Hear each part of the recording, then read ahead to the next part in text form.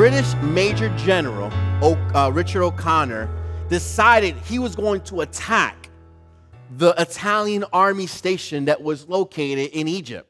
So at the time, the Italians had a stronghold in Egypt, and the British decided that they actually wanted that, right?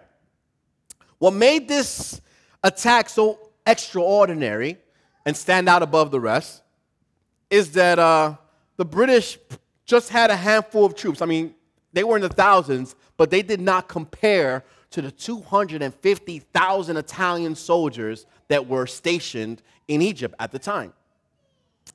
Connor attacked anyway, and after it was all over, the Britons only suffered less than 2,000 casualties, and in the process, they destroyed 10 Italian divisions. They took 170,000 prisoners and captured 400 tanks and over 850, we call them big guns. But there was, those are stationary weapons that are used to bring chaos, right? Because of this, it was one of the most remarkable military feats of all time, of history. But the deciding factor and the reason why the Italians lost, because they were not supposed to lose. Something similar what's happening right now, like right? Ukraine should have lost a long time ago, right? But they're still in the fight. But the reasons why the Italians lost when they should not have lost was because at the time, there was something going on amongst the morale of the men. At the time, there was something with Italy and Germany going on where there was an alliance being formed, and many of the soldiers were not happy with an alliance with Germany at the time. At the exact same moment, there were things going on with Mussolini that they were not willing to die. These soldiers were like, I don't want to fight for this guy. I don't want to die for this guy. And so what happened was, they were, when the battle came, a lot of them just broke and was like, I surrender, take me. 170,000 prisoners.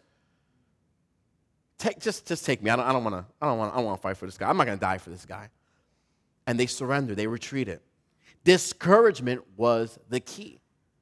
They were discouraged with the conditions that they were living in. They were discouraged with their leadership. They were discouraged with what was going on in their country. And discouragement was the key to Britain defeating the Italians. Today we enter into part 3 of our sermon series. Summer series titled, God, Use Me. Many of us are asking God, God, use me. What do I got to do? How do I have to live? What do I got to say? Where do I have to go? And because many of us are at the point in our lives that we want God to use us. We understand, because we've been talking about this. If you guys go back and watch all the sermons for the last year, we've been kind of getting to a place where this is not about me. This walk is not about me. This life isn't about me. I am here to serve a higher purpose, and that purpose isn't a selfish one. It's a divine one. And so when you get to that point and you're saying, you know what, I'm realizing that I'm not here for me. I'm not here to establish earthly things and material things. I'm here to serve him, to be led by him for the expansion of the kingdom. I'm here to serve in that capacity. Then what do I have to do, God? Now tell me, how can you use me? What do I have to do? The first week we talked about we have to get to a point where we just need to say no more excuses.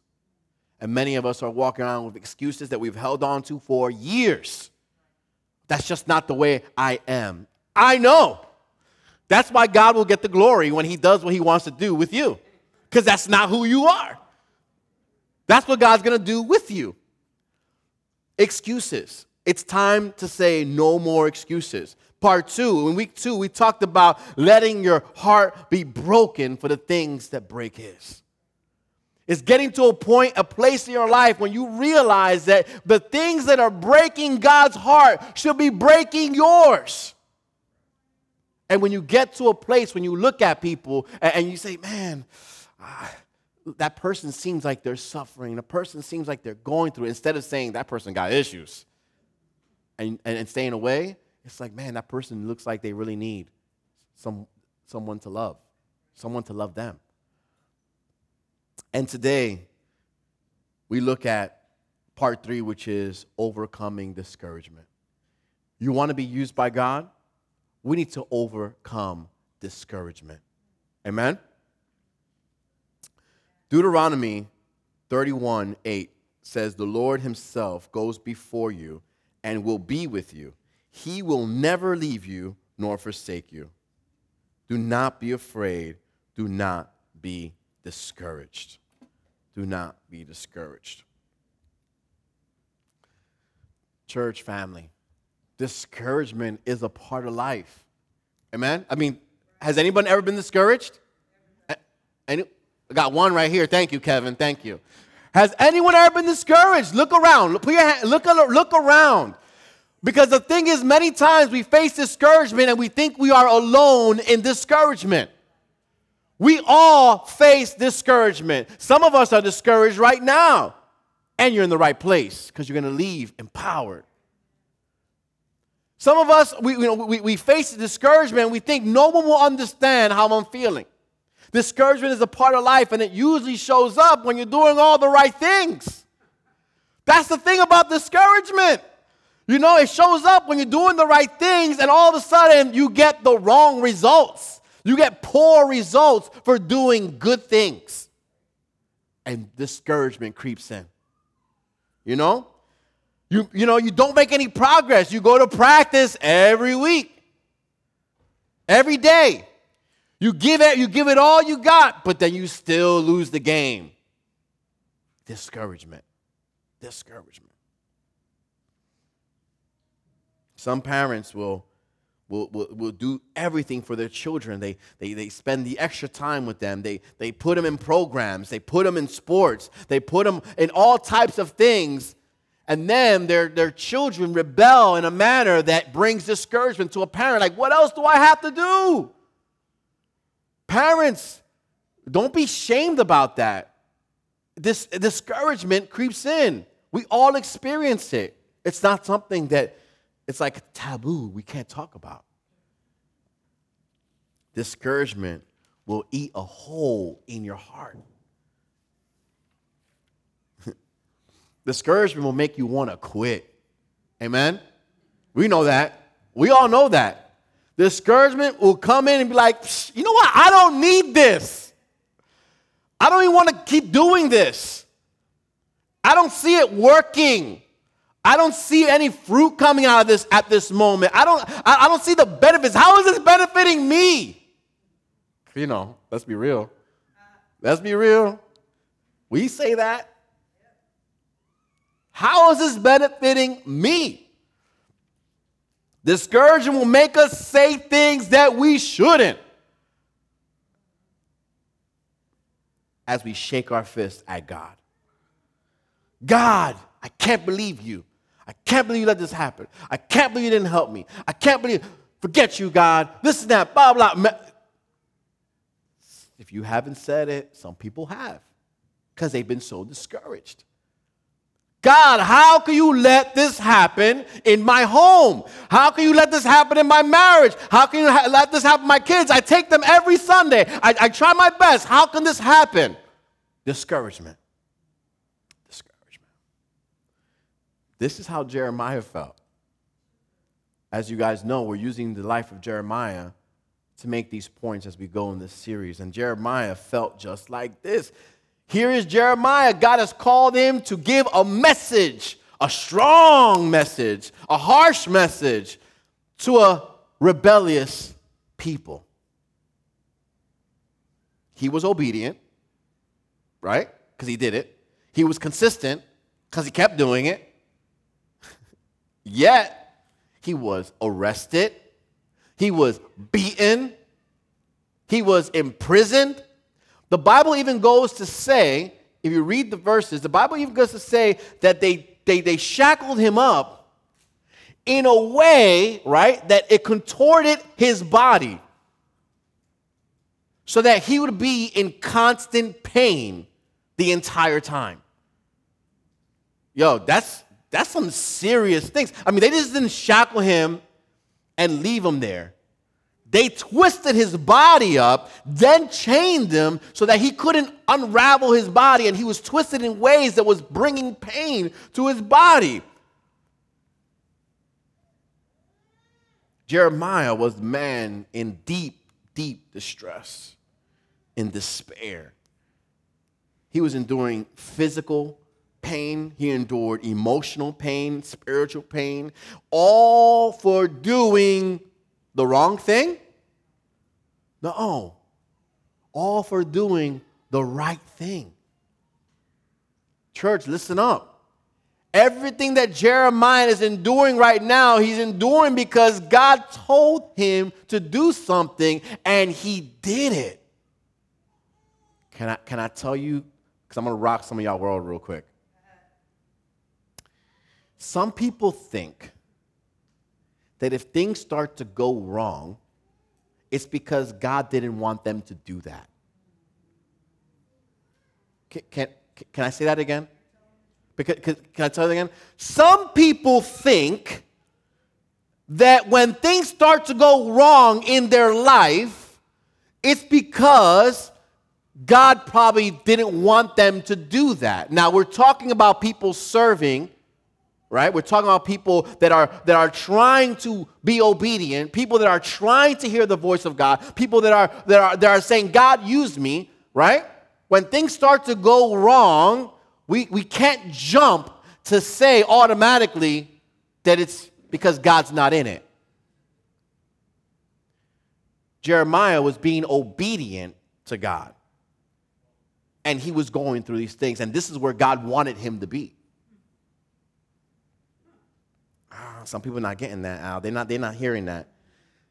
How can a loving God let us be in a state of pain?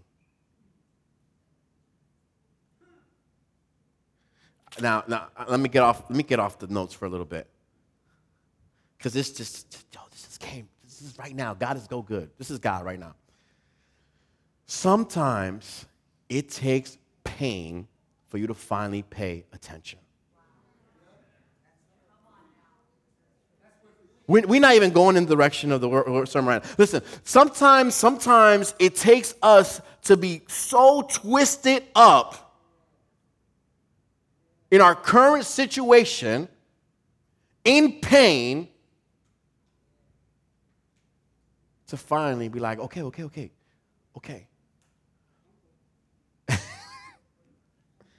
I get it, God. All right, let's come back. Today's focus is on Jeremiah's rise above discouragement. Jeremiah reminds us that a faithful servant of God can be discouraged. All right, church? A faithful servant of God can face discouragement. Okay? Jeremiah lived above his feelings. That's hard, right? Some people find that hard. Some people like to stay in their feelings. But Jeremiah shows us that he lived above his feelings and fulfilled God's word. We too can rise above discouragement. Now, the thing is that you and I have a decision to make. Do you want to rise above discouragement? Because some people love to just be in that state. Oh, it's me. I'm so discouraged. Forget it. There's no point of doing anything in life. There's no point of trying. There's no point of going. There's no point of doing this or doing that. And some people just like to be there. We need to get to a point in our lives that we are not satisfied with that. And if you have friends like that, you need to be like, listen, wake up. Get it together. That's the only time you can smack somebody. It's for their own good. Wake up! You have a decision to make. You can't stay here. We can't stay in this place. Let's turn to Jeremiah chapter 20, verses 7 to 9. Jeremiah chapter 20, verse 7 to 9. O Lord, you misled me, and I allowed myself to be misled. I'm reading it very poetically for you guys. You are stronger than I am, and you overpowered me.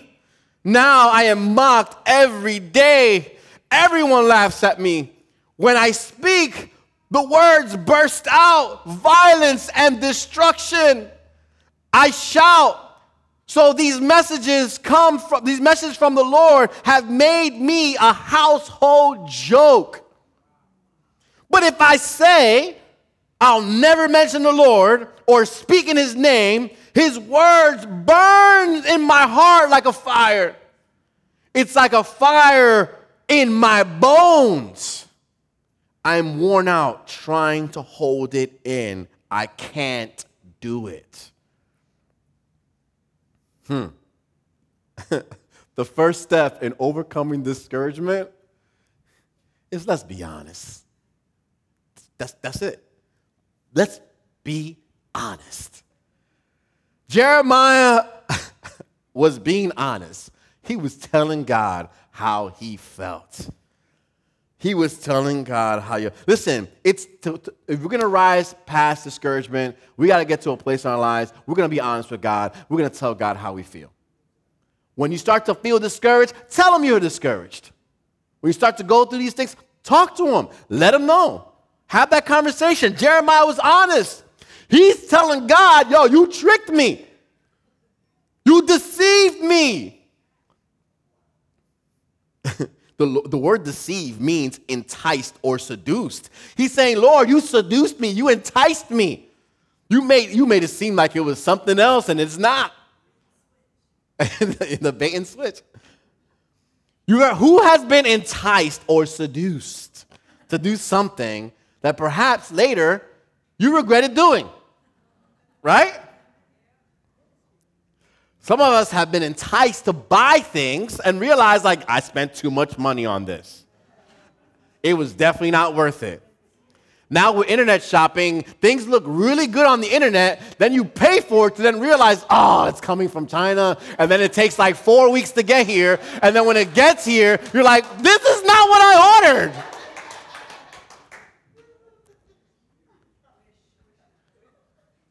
You were enticed by the commercials, by the promos. You were seduced. You fell under its spell. You had to just grab your credit card or debit card. Jeremiah was feeling this. He was feeling regret. He was feeling depressed. He was feeling this at this moment. Now, we know that God does not mislead people. God does not trick people. That's not the God that we serve. But Jeremiah felt that way at that moment, and he shared it with God. He felt that God had lured him into the ministry. You know, with the little commercial with the little rat, with the carrot. He felt like he lured him into the ministry and set him up to be the laughing stock amongst people. He felt ridiculed. He felt offended. Ever serve either in ministry or outside of ministry where you give of your time for other people? Right? There's people that you guys serve in the community, in the community parks and farms, some, like the urban farm setting. Some of you guys serve in different organizations in your schools and things like that. But if you served people at any point in ministry or out, you are giving up of your time to help someone else. You are sacrificing your family time to be with someone else. You're sacrificing your relaxed time to be with someone else. And not only to be there, but to do things for them. Only to be felt ridiculed and offended by those people that you were serving. The people that you were serving to be felt ridiculed. That's a very discouraging feeling. And as a pastor, I know that feeling well.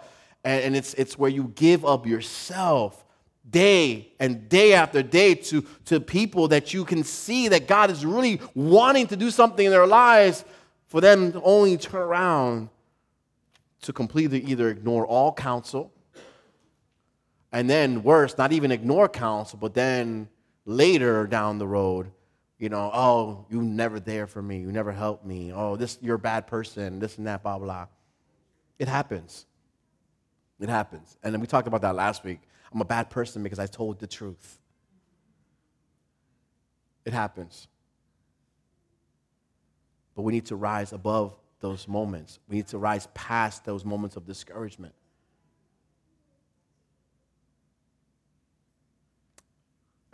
He felt his voice wasn't making a difference. He was crying out for the people, repent, repent. And they were not listening. Instead, they were laughing at him. They were laughing at him. He said that his words, when he would open his mouth, just destruction and what was it? Destruction and judgment, violence and destruction is what was coming out. I opened my mouth and just violence and destruction was coming out. He didn't want to keep talking about that. He didn't want to talk about that. Maybe he wanted to talk about something nice. Maybe he wanted to talk about hugging trees, and things like that. But the thing is, like, at that moment, God was putting words of violence and destruction in his mouth. And the people laughed at him for it. They ridiculed him for it. That sounds familiar, because those are the days that we live in now. These are the days that we live in now. Do you know how many... I can't get into details. You know how many conversations my wife and we have with individuals and sometimes with people or groups of people that will mock us because of our stance to not bend on the word of God. We are mocked at times because we don't go with the flow of some things. Oh, but this is how everybody's doing it now. I know, I just don't see really God in that. No, but you see, once you do this... And once people come because of this, then you can sneak in the gospel. Church, I have a big problem with that. Because the Bible says to lift my name up and I will draw man unto me. Meaning we are to proclaim the gospel of Jesus Christ first. First. And that is what will draw mankind. I'm not against events and things like that, but the events are secondary to the gospel. You understand? And we are not here to entertain people. We are here to educate and disciple people.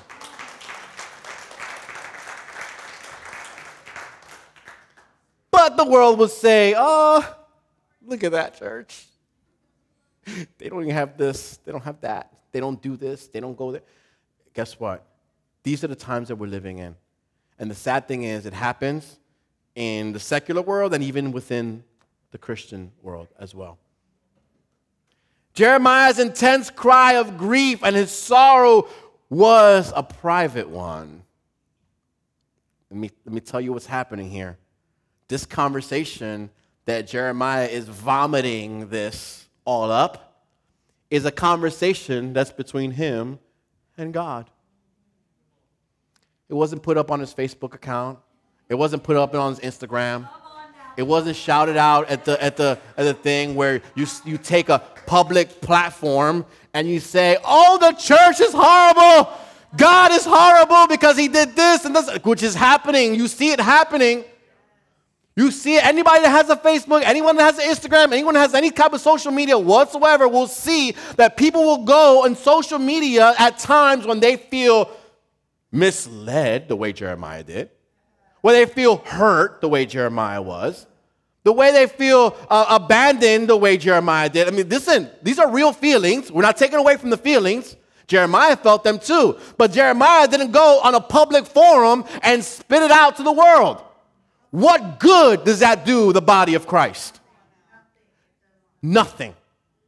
This conversation was between him and God. So guess what? You're discouraged, you're upset, you're angry, then have that conversation between you and God. Talk to him about it.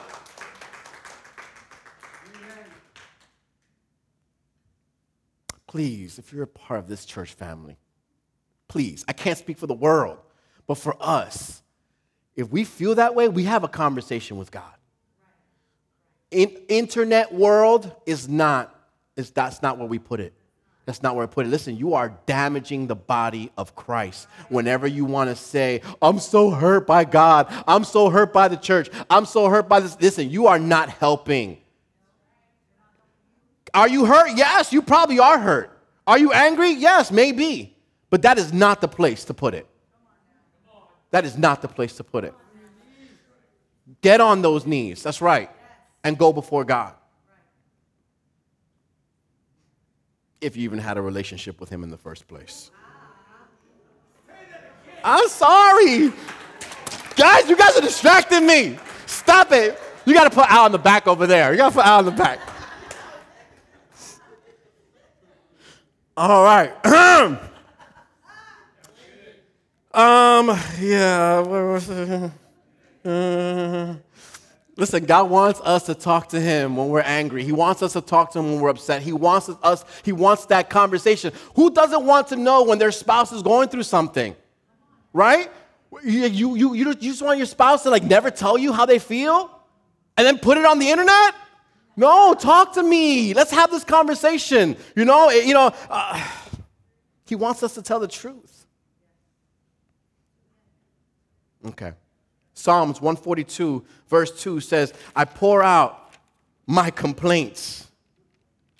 I pour out my complaints before him and tell him all my troubles. David did not hold back. He's saying, I told God all my complaints. Some of us have more than others. Well, guess what? That just means you have to pray a little longer. Get on your knees and go down that list. God, this is what I'm going through. I'm not happy with this. I'm not happy with this. I'm not happy with this. I'm not happy with this. Numbers chapter 11, verse 14 to 15 says, I can't carry all these people by myself. The load is far too heavy. If this is how you intend to treat me, just go ahead and kill me. Do me a favor and spare me this misery. Yo, Moses kept it real, in case y'all didn't know who's talking right now. Moses is like, God, I can't do this, and if this is what you had for me, kill me now. Kill me now. Just take me. Just take me. Is that not a real conversation with God? That's not real. That's real. That is real. He kept it real with God when he was fed up with the people that he was serving. He was fed up. They don't listen. I'm gone for a little bit. Come down. Look at all these idols. They don't listen. They don't stop complaining. Now, some people ask, and this is a good question. So if you ask this, don't feel bad. Some people say, but is it wrong to be angry at God? Is it wrong to be angry at God, with God? First thing we have to do is we have to understand that anger is an emotion, right? Anger is an emotion. And many times, emotions are neither right nor wrong. Do you understand this? An emotion just is. It's what you do as a result of that emotion that makes it right or wrong. Okay? We cannot feel guilty when we have emotions. Don't feel shamed or condemned by our emotions. We just cannot be, especially a Christian people, we cannot be led by our emotions. We will all have them, good, bad, ugly, whatever, but they cannot lead you. It's what you do that makes all the difference. If you feel anger toward God, then take a moment, get on your knees, and have that conversation with him. Guess what? The God that we serve, he's big enough, strong enough to handle your complaint. He won't be offended. He's not going to call you back there like, you offended me, sister, when you told me how you felt.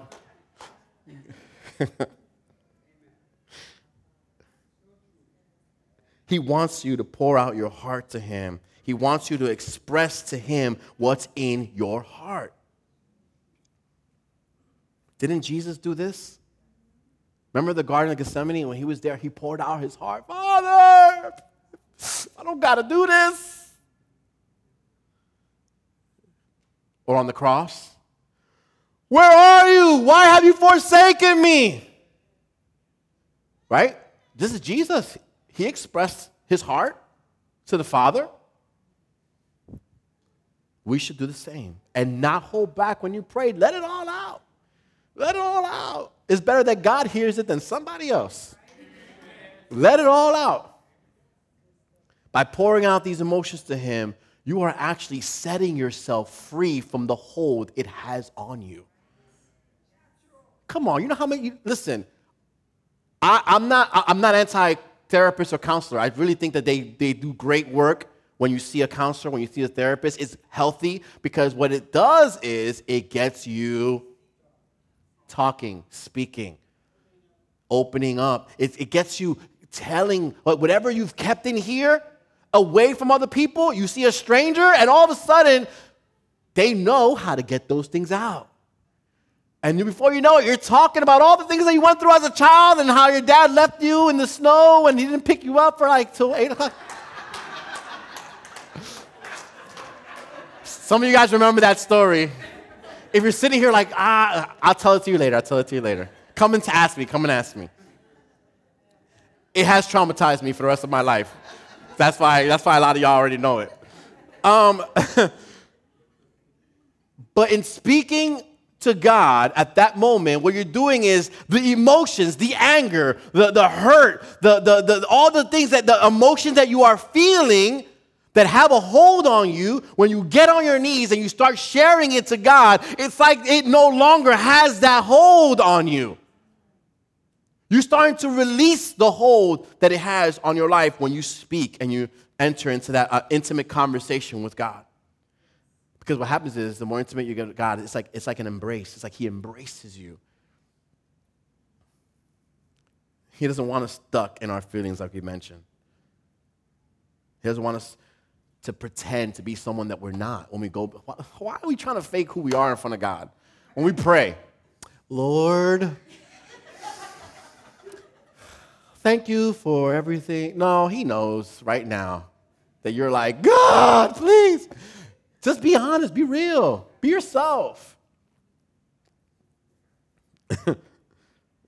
Bottling up anger never did anyone any good, especially when it's toward God.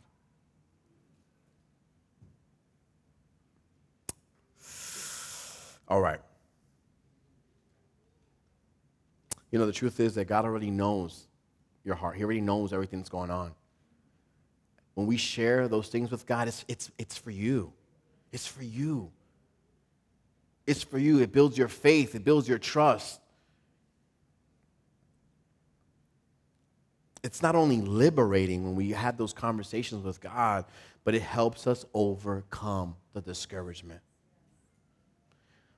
The second thing we do is to overcome discouragement is that we want to be obedient. Keep doing what he's called you to do. Keep doing it. Because of Pashur, now Pashur, if you guys don't know who he was like the assistant to the high priest of the temple at the time, and it was him, under his direction, that they went and they arrested Jeremiah. It was him that had him beaten. It was him that had him, twisted up in his life. It was under his direction, right? And so because of the actions of this guy, Jeremiah was ready to let it all go. He was ready to let go of God's message and keep God's name out of his mouth, right? He said, I want to stop, speaking in God's name, right? He wanted to stop. He wanted to, but it says that he just couldn't do it. He just couldn't do it. He didn't have any peace. He would not have any peace doing anything else. The verse says that God's message was like a fire in his bones that he could not put out. He couldn't be quiet about it. He didn't preach just to hear himself talk. He preached because he had something to say. And it was a message from God.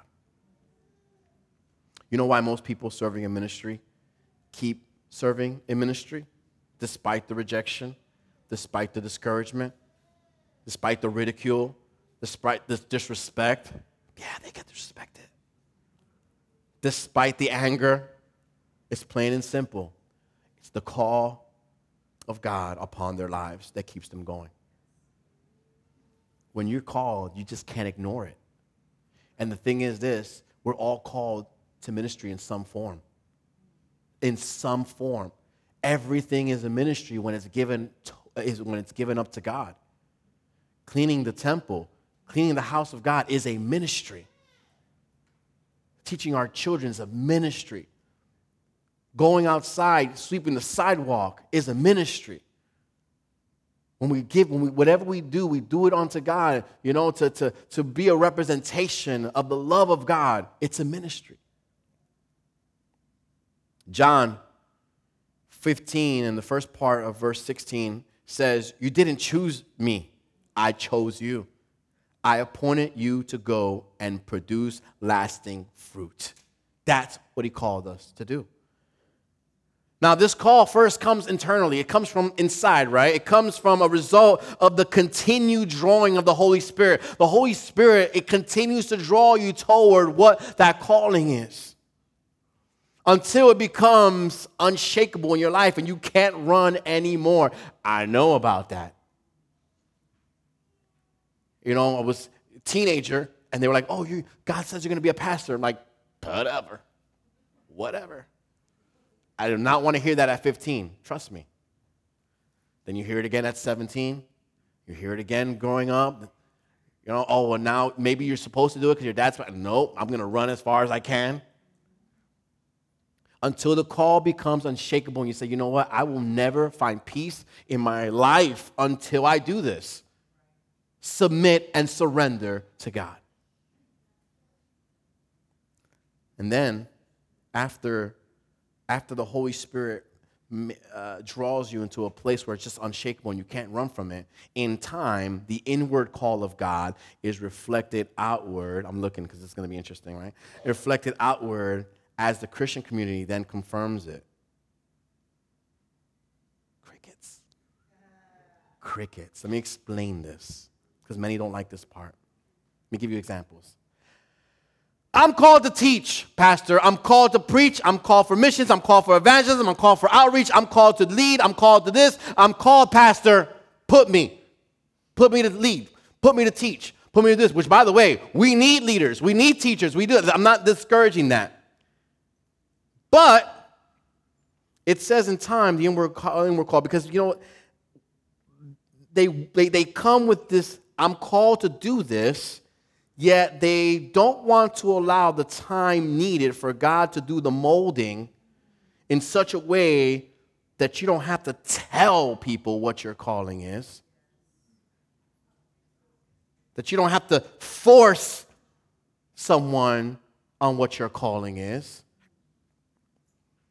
but that by allowing God to mold you and spending time in Him, and as He's developing you, and as He's preparing you, and as He's equipping you, that those that are by your side will see that the calling of God is evident in your life.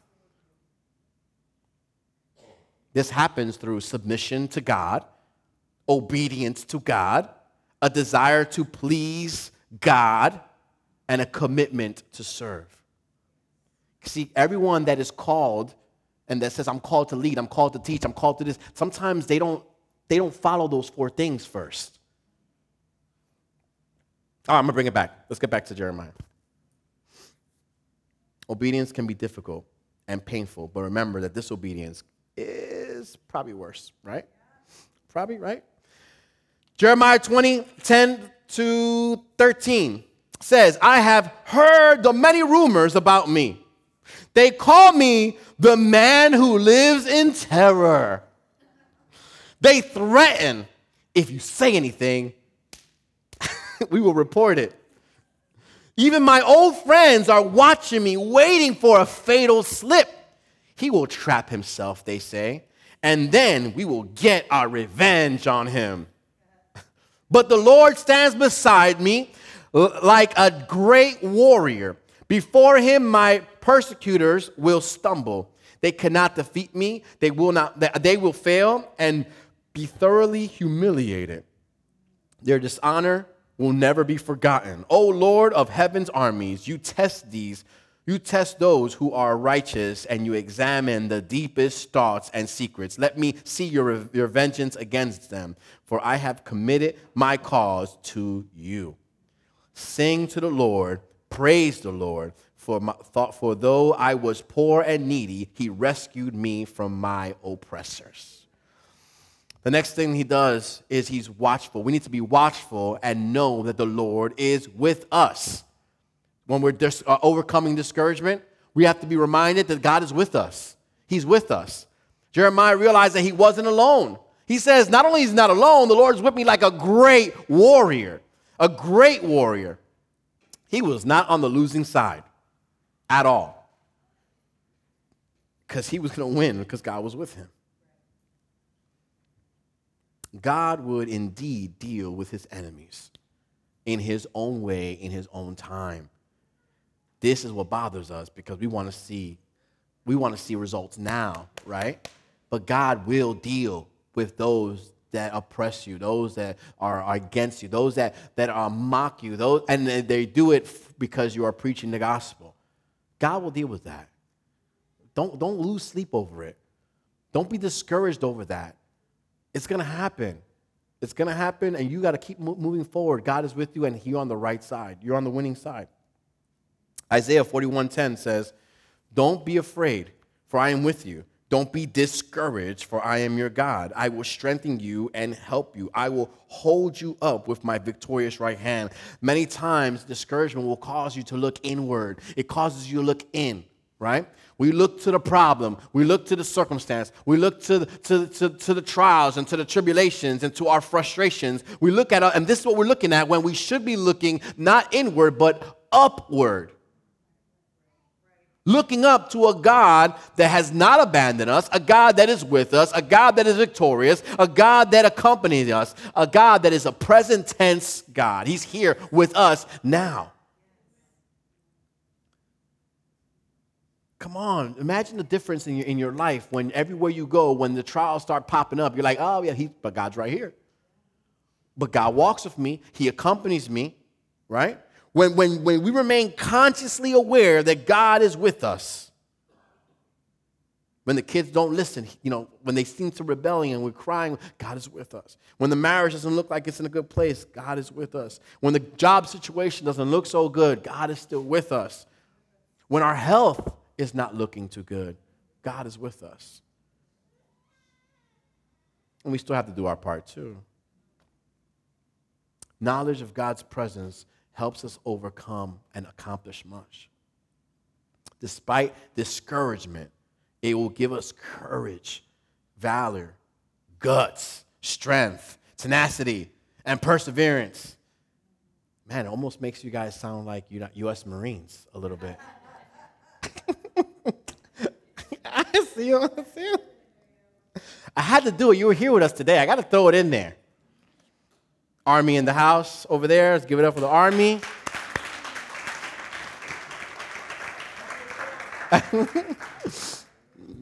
And over here with Chris, Army too. Okay, amen. All right. Yeah. But it does make it sound like Marines, though, when you read this. I'm just saying. Living in the glow of God's presence, right? What it does is it enables us to fight on, to push on, to keep on going, despite the discouragements. Fourth is that we need to be worshipful and praise God with our whole heart when we are discouraged. When we are discouraged, we need to praise God with our whole heart. And what's happening is this. Jeremiah turned to joy. His despair turned to joy. His defeated attitude turned to triumph, right? And the dismay turned into courage. And the key to all that was praise. Verse 13 says this. It says, sing to the Lord, praise the Lord, for though I was poor and needy, he rescued me from my oppressors. He wraps up this part with a praise.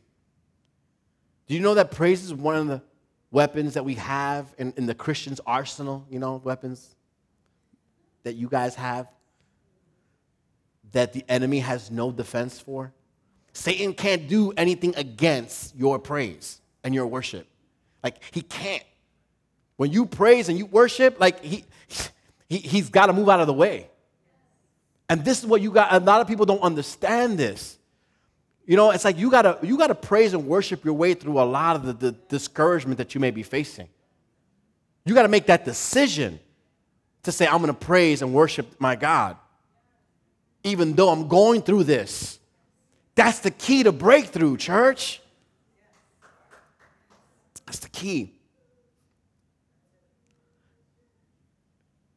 There's plenty of verses in the Bible that tell us to praise, right? The word praise itself is in the Bible 248 times and in 216 verses using the King James Version, right?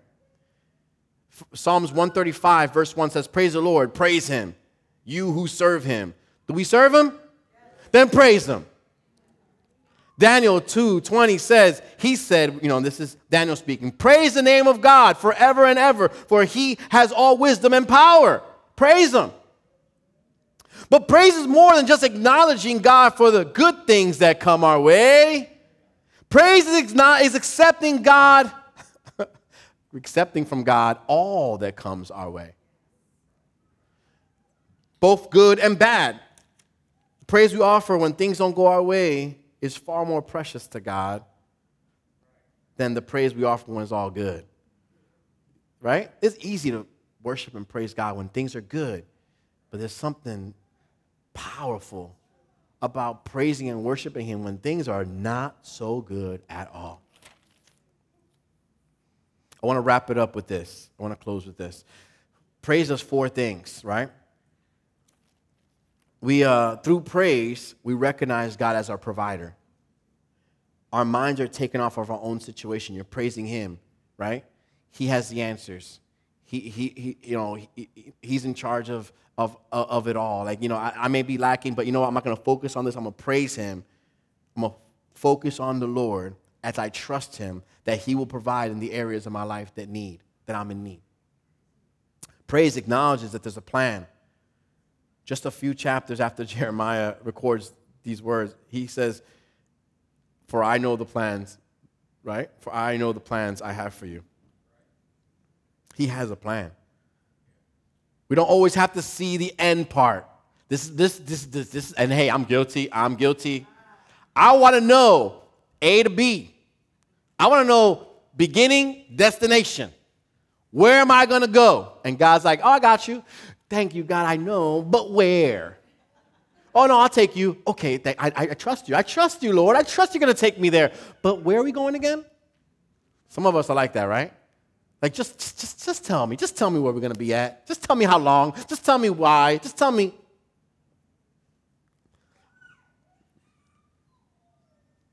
When we realize that God has a plan, you have a choice to either fight against it or embrace it. To praise in the difficult moments is to embrace his plan. Praise accepts the present. It's a total and joyful acceptance of what is happening right now. And somebody, I can't be joyful about this. Hey, he has a plan. Be joyful in his plan. Our praise is not based on the hope for tomorrow. Our praise is not about what we will expect will happen later. Our praise is for who he is right now and how he covers us right now. Fourth, the praise releases the power of God. Psalms 22:3 says, says, but thou art holy, O thou that inhabitest the praises of Israel. Let me tell you something. God actually dwells in your praise. So for those that are like visual, imagine yourself praising and all of a sudden God sitting on those words, like right there, like he's just there.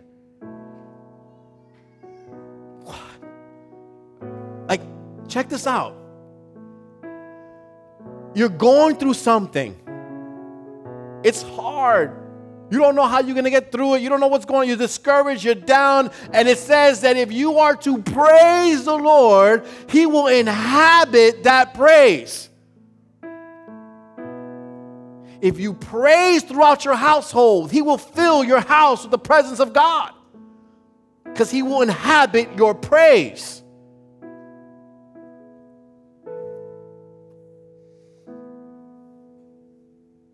God's power and presence is near those that will praise Him. In closing, I want to say this. Discouragement is real, church. It's real. It's real. We all gonna go through it at some point. Like I said, some of us are there right now. But we can overcome it. God wants to use you. As we overcome discouragement, what happens is you begin to align yourself and position yourself to be used by God. Because He's going to be like, all right. Look at that Marine that keeps pressing through no matter how hard it gets. Look at this. Look at my daughter. How she continues to push forward.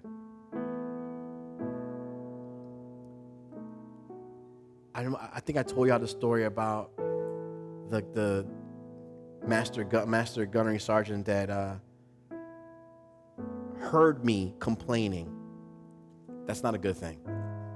He heard this young sergeant complaining about how I got assigned to all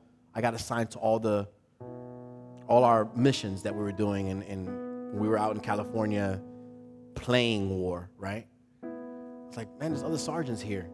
Why am I the one that keeps showing up on the list? I'm here all day. I take a little break, and I got the night ones too. I'm like, this is ridiculous. And he was in the other tent. You could hear words through a tent. And he walks in, and he says, Marine, outside. I was like, oh, man. Everybody was like, ooh, right? He's like, let's take a walk. I said, okay. He's like, let me tell you about the farmer who had 2 horses. The farmer he had 2 horses, and it's time to harvest. If he did not harvest it in time, as we spoke last week, the crops will spoil, right?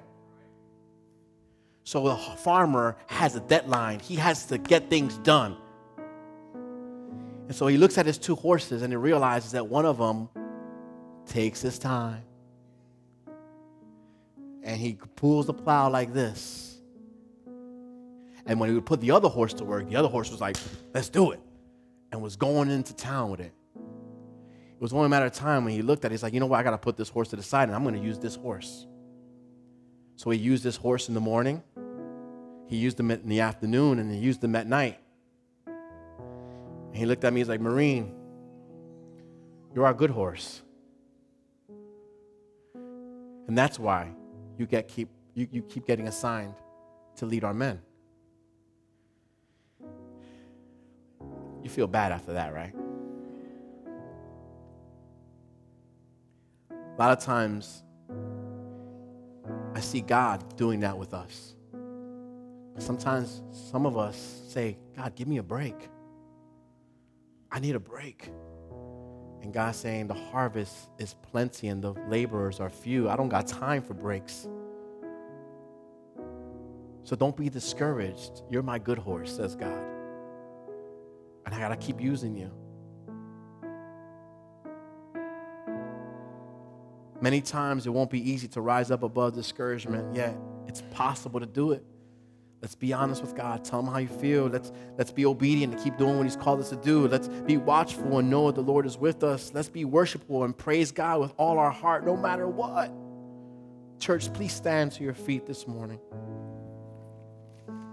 Man, God is so good. God is so good. Thank you, Lord, for speaking to us. Thank you, Lord, for speaking to me. I want to close the sermon with reading from the book of Job, chapter 1, verse 13 to 20, and I want to read it. I'll read it fast.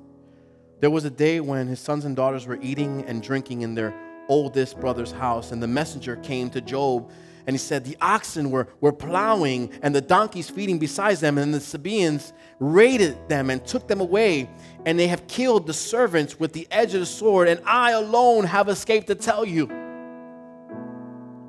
And while he was still speaking, another also came, and he says, the fire of God fell from heaven and burned up the sheep and the servants and consumed them, and I alone survived and escaped to tell you. And while he was still speaking, another also came. The Chaldeans formed 3 bands. They raided the camels and took them away. Yes, they killed the servants with the edge of the sword, and I alone have escaped to tell you. While he was still speaking, another also came and said, your sons and daughters were eating and drinking wine in the oldest brother's house, and suddenly a great wind came from across the wilderness. Some people think it was a tornado, right? Because it came from across the wilderness and struck the 4 corners of the house, and it fell on the young people, and they are dead. I alone have escaped to tell you. Then Job arose, tore his robe, shaved his head, and he fell to the ground and worshiped. Wait a minute. You telling me that after all your oxen were taken from you and all your servants killed, and then all of a sudden all your sheep were taken from you and those servants killed, and then all of a sudden your camels were taken from you and those servants killed, and then all of a sudden you're telling me that all my children are dead? It wasn't the Bible is clear to say as he was speaking, to let us know that it was right after another. Standing there, this is horrible. Then this is horrible. This is horrible. This is horrible. One thing after another. And some of us go through things back to back to back to back. And we say, God, how can you let this happen to me? Cut me a break. But the secret was in what he did first. He worshiped. He turned to God and he praised. He gave God praise and he worshiped him. If anyone has the right to be discouraged, it's Job. But he worshiped. He worshiped. And so my question is, how about you? What are you doing with your discouragement? What are you doing? What are you doing with your discouragement? It's time to make a decision today. It is time to make a decision today. And ask yourself, will I rise above this discouragement?